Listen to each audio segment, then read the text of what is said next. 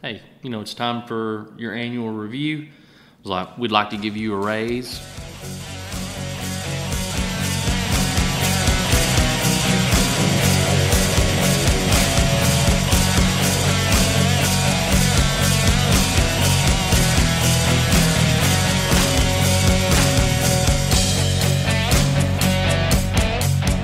What's up, guys? Chris Work here from Profit Dig. I'm here this evening with Jeff Spencer, Jeff Givens. What's going on, fellas? Not much. How are you? Man, doing good. Doing good. I'm living the good life. Hey, can't complain. Can't complain.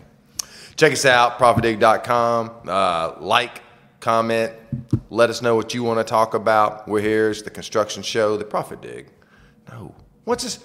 Profit Dig Construction Show. Profit Dig Construction Show. Mm-hmm. It's been a hot minute since we've had a new episode. So, yeah, I forgot what it was called. So, we're back, baby. And a couple trips. I know, yeah. And we're going into vacation period. So You got vacation again? I got a vacation coming up, a couple weeks. Okay. Yeah.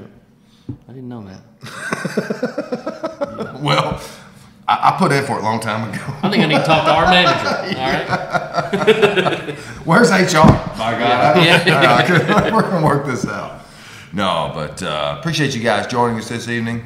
We were talking about some good stuff earlier, just in regards to incentives, pay incentives, that is, across employees, divisions. How do you handle that? Like you said, Jeff, is this a vacuum technique?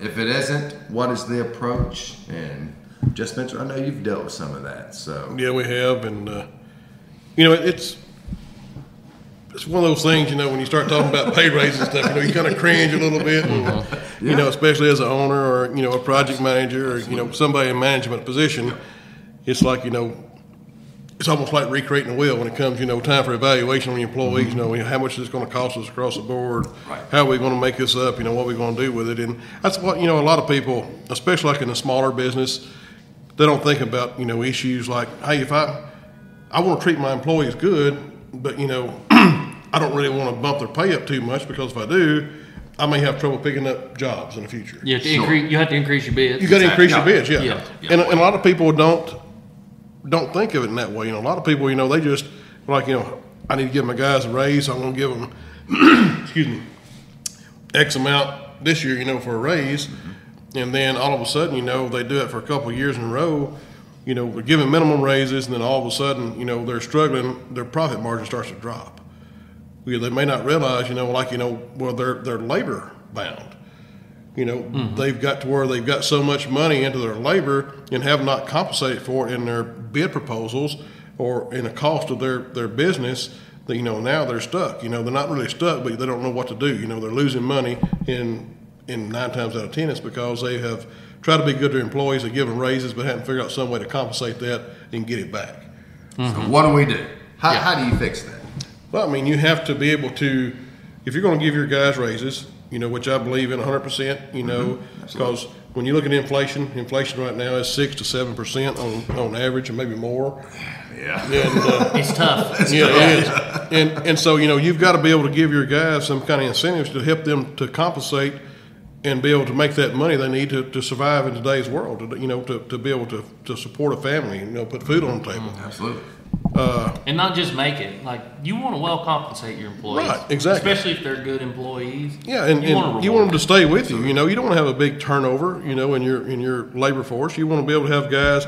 It makes me proud to say, hey, these guys that work for me, they've been here for 15, some of them 20 years. Mm-hmm. And that says a lot for the company I work for, and says a lot for the guys and what kind of job they do. But you've got to raise your labor rates on your bids when you give raises across the board. We try to do like our evaluations at a certain time every year for our employees, because that way you're not changing your labor rate 7, 8, 9 times throughout the year every time you give a raise to 1 or 2, so that way you kind of know where you're going to be come next year. And quick question, is there something to like doing that? Do you do that in a slower period where you sort of aren't as busy and you kind of have an opportunity to put a little more thought into, okay, where are my MVPs? Who am I really looking to compensate? And is there also is that like a byproduct of like their evaluation when things Kinda. aren't as Kind of, but I mean, we do ours at a certain, we've got a 2-month span there. We try to work it in every year. And I just tell you, it's between June and July. That's when we try to do our evaluations. And that's a busy time for us because it's usually pretty dry. We're working outside, so, we usually got some pretty good working conditions. Mm-hmm. But once that's done, then what I do periodically is like every quarter, I'll try to prepare for next year. I'll start bumping my labor rates on my bid proposal. I'll start easing them in, like I may add another 5%, 2.5%, whatever it may be, for the next 3 months. And then on the 4th month, I'll bump it up again. And I go 3 or 4 months and I bump it up again. Then when I get to the time to do evaluation, I have got 60 to maybe 80% of upcoming raises already compensated for on my bid proposals. right. So the guys that I'm bidding to, my customers and stuff, they're already accustomed to seeing, if my bid goes up, 1.5%, 2% on similar jobs, they're like, well, they're pretty close to what they normally are. Yeah, so, You're right. yeah. Yeah. And then when all of a sudden, if you take that big hike, and then you start getting to where you can't pick up work. And we did give some raises a while back, that were kind of elevated.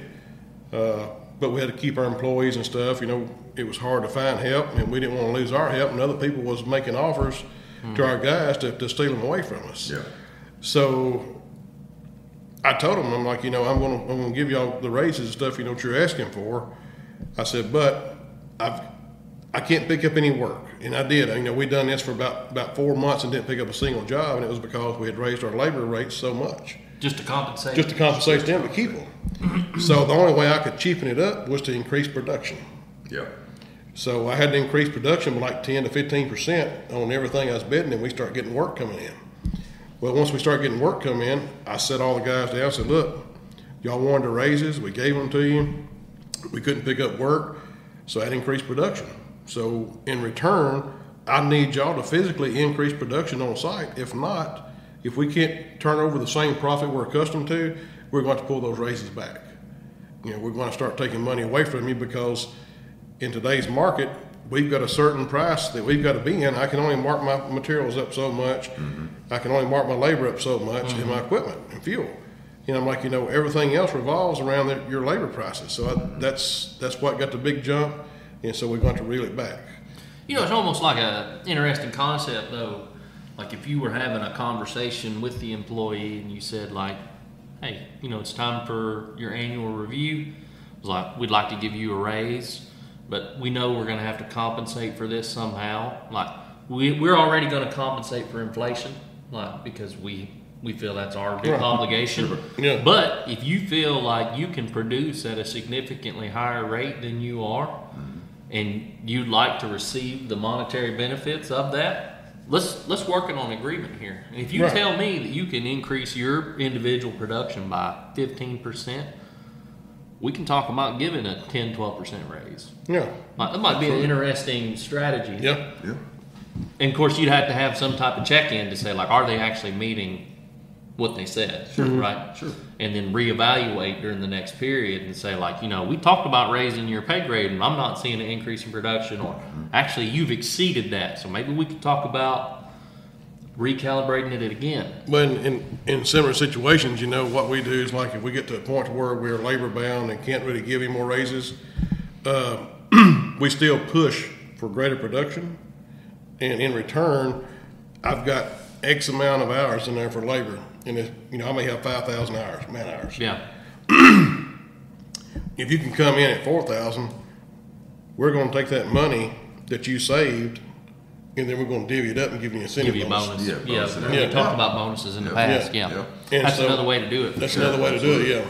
And so they get to the point where they realize, like, if I'm not performing, when this job is done, I'm not going to get that bonus because I didn't perform like I should have. Mm-hmm. Mm-hmm. So that's really worked well for us over the last couple of years. Our guys have gotten, some really nice incentive bonuses.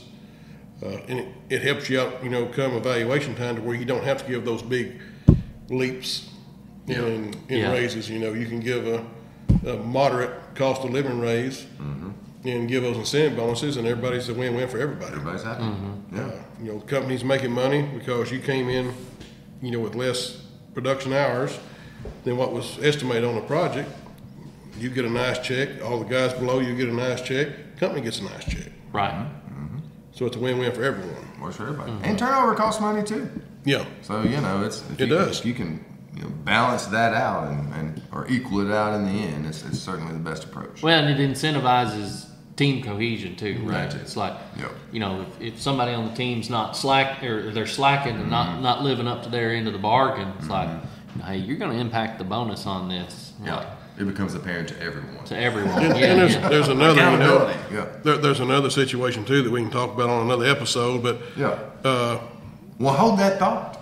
well, yeah, okay. Hold that thought, Jeff. Yeah.